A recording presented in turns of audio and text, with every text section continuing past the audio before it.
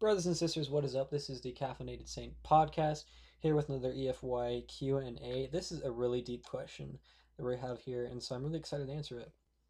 It says, and I think this stemmed from a conversation that I had with one of my EFY groups about being in the world and acting bec- in a efficient or sorry, not efficient, in an ethical way because you affect other people around you, and the purpose of life is to act in a meaningful way so that you can improve the lives of both other people and the lives of your own life and the life of your posterity. And so the person asks this: do you have to be alive to impact another's life? And if not, do we ever die? If part of being alive is affecting others' lives, if we don't impact someone else's, if we don't impact someone, we don't exist to them. So in a way, aren't we dead already? And when we pass on but still impact someone, are we really dead? What is life? Okay, so there's a lot of question marks inside this on this note card, so I'm going to try to address each one individually. Do you have to be alive to impact another's life? No. The answer to that is no, because first of all, you may have role models that you look up to that are already dead, and like looking to their example. Oh, first of all, Jesus Christ. I mean, like we look to him all the time, and he, like from this thing, because we're. I mean, like first of all, he's alive.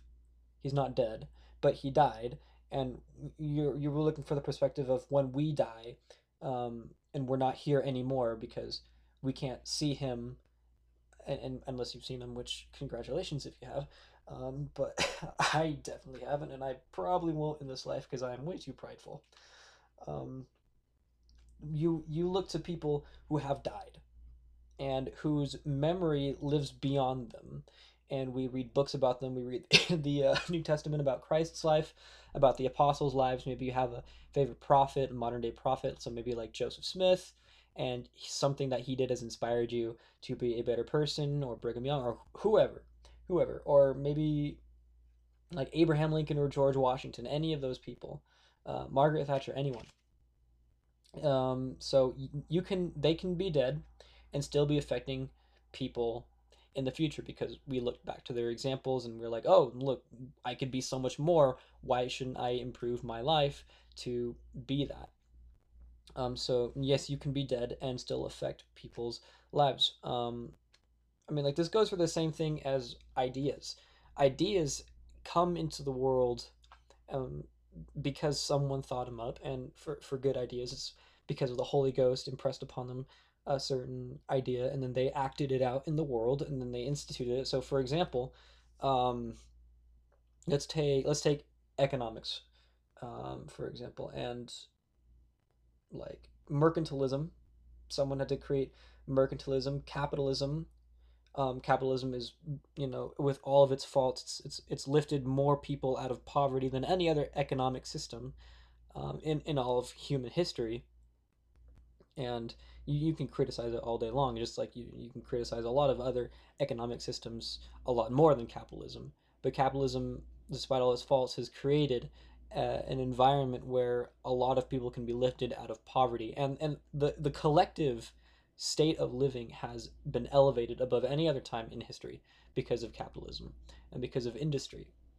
And so the people who started this, let me see, who um, capitalism um, was started by,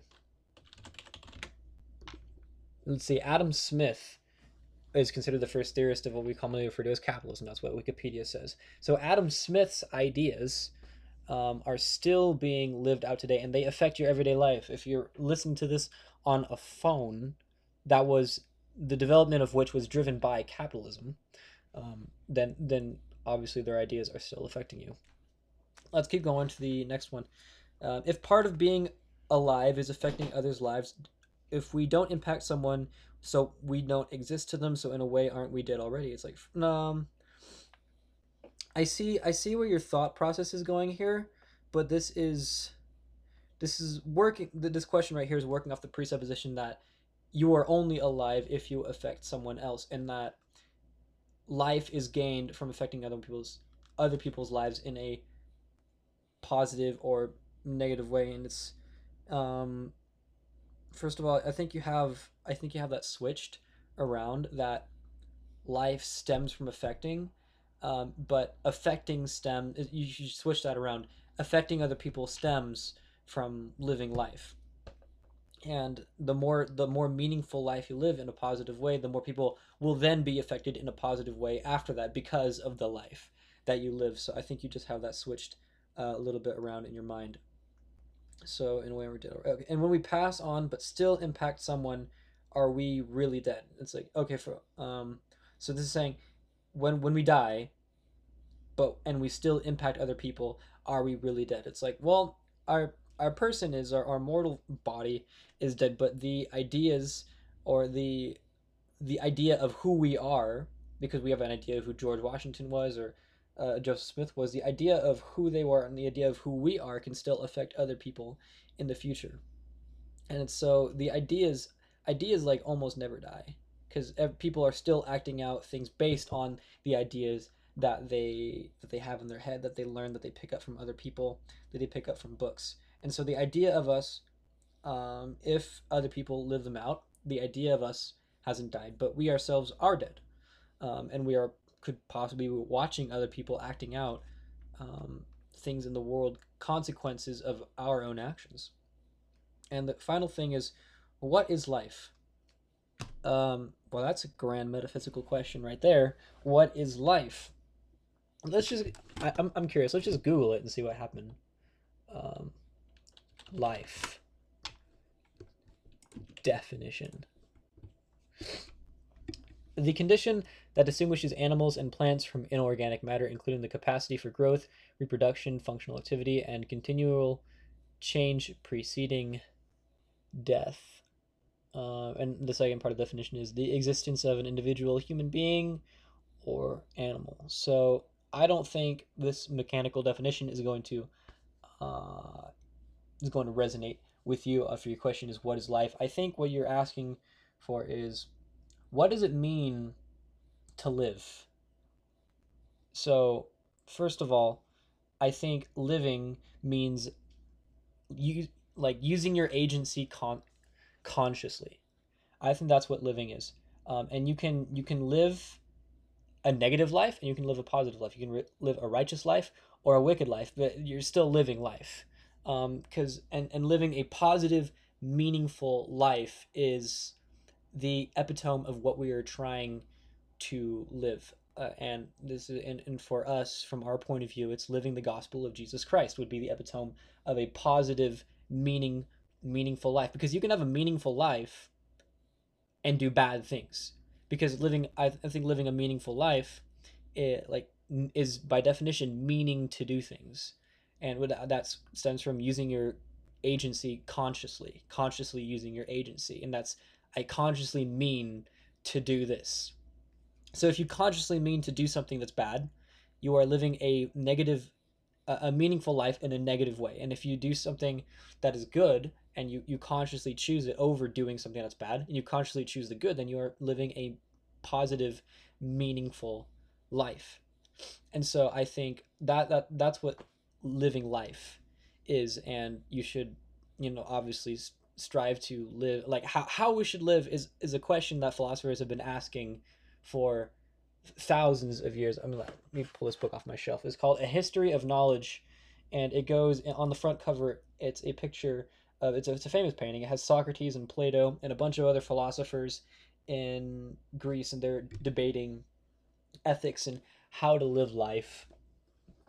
And they wrote a bunch of books on how they think people should live in order to have a meaningful uh, a meaningful existence, and not just an existence where you just follow your natural whims and you live your life on autopilot. Because I think living life on autopilot, and I have to phrase it that way, how about this? Existing on autopilot isn't living a life, but consciously using your agency is living life. And then from there, from consciously using agency to live life, you can either go into the positive direction or the negative direction.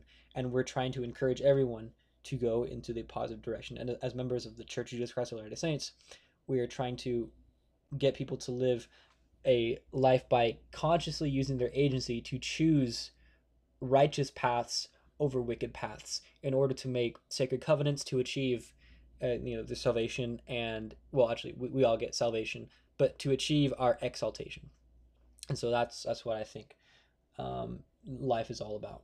Because I mean, like we read in the scriptures here in the Book of Mormon about the probationary state. You go to 2 Nephi, there's it, chapter 2, and he says that, well, here's first of all, here's it. 2 Nephi 2:25. Adam fell that men might be, and men are that they might have joy. And the second part of that is after it. Well, for the first part, it says that Adam fell that men might be.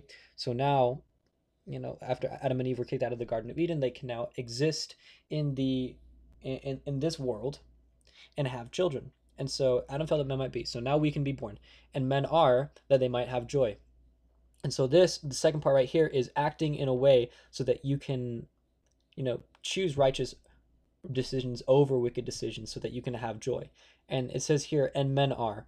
And the second part of this verse is something that's it's largely ignored by members of the church. I've never heard anybody talk about it in this way. But and men are, how are they? How should they be in the world? How should they act in the world that they might have joy? Because it doesn't say that they will have joy. It says they might have joy. And might is a conditional on the are right there. That is 3 words previous to it.